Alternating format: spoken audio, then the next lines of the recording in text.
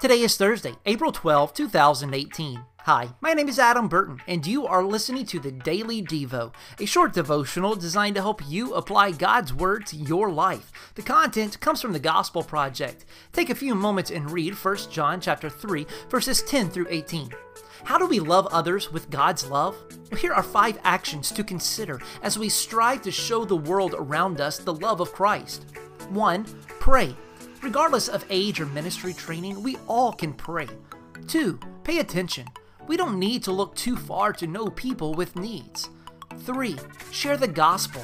As we seek to minister to those around us, we should be a continual source of gospel truth. 4. Provide for those who are where you cannot be.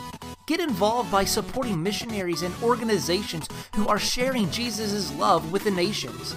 5. Share the needs with others. As you see needs, pray for them and provide for them, but don't forget to tell others too. Invite others to get involved in the act of love. Think about this. Which of these actions comes most natural to you? Which of these is the best next step for you to work toward?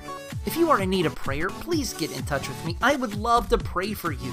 You can connect with me on social media or shoot me an email, adam@adamburton.net.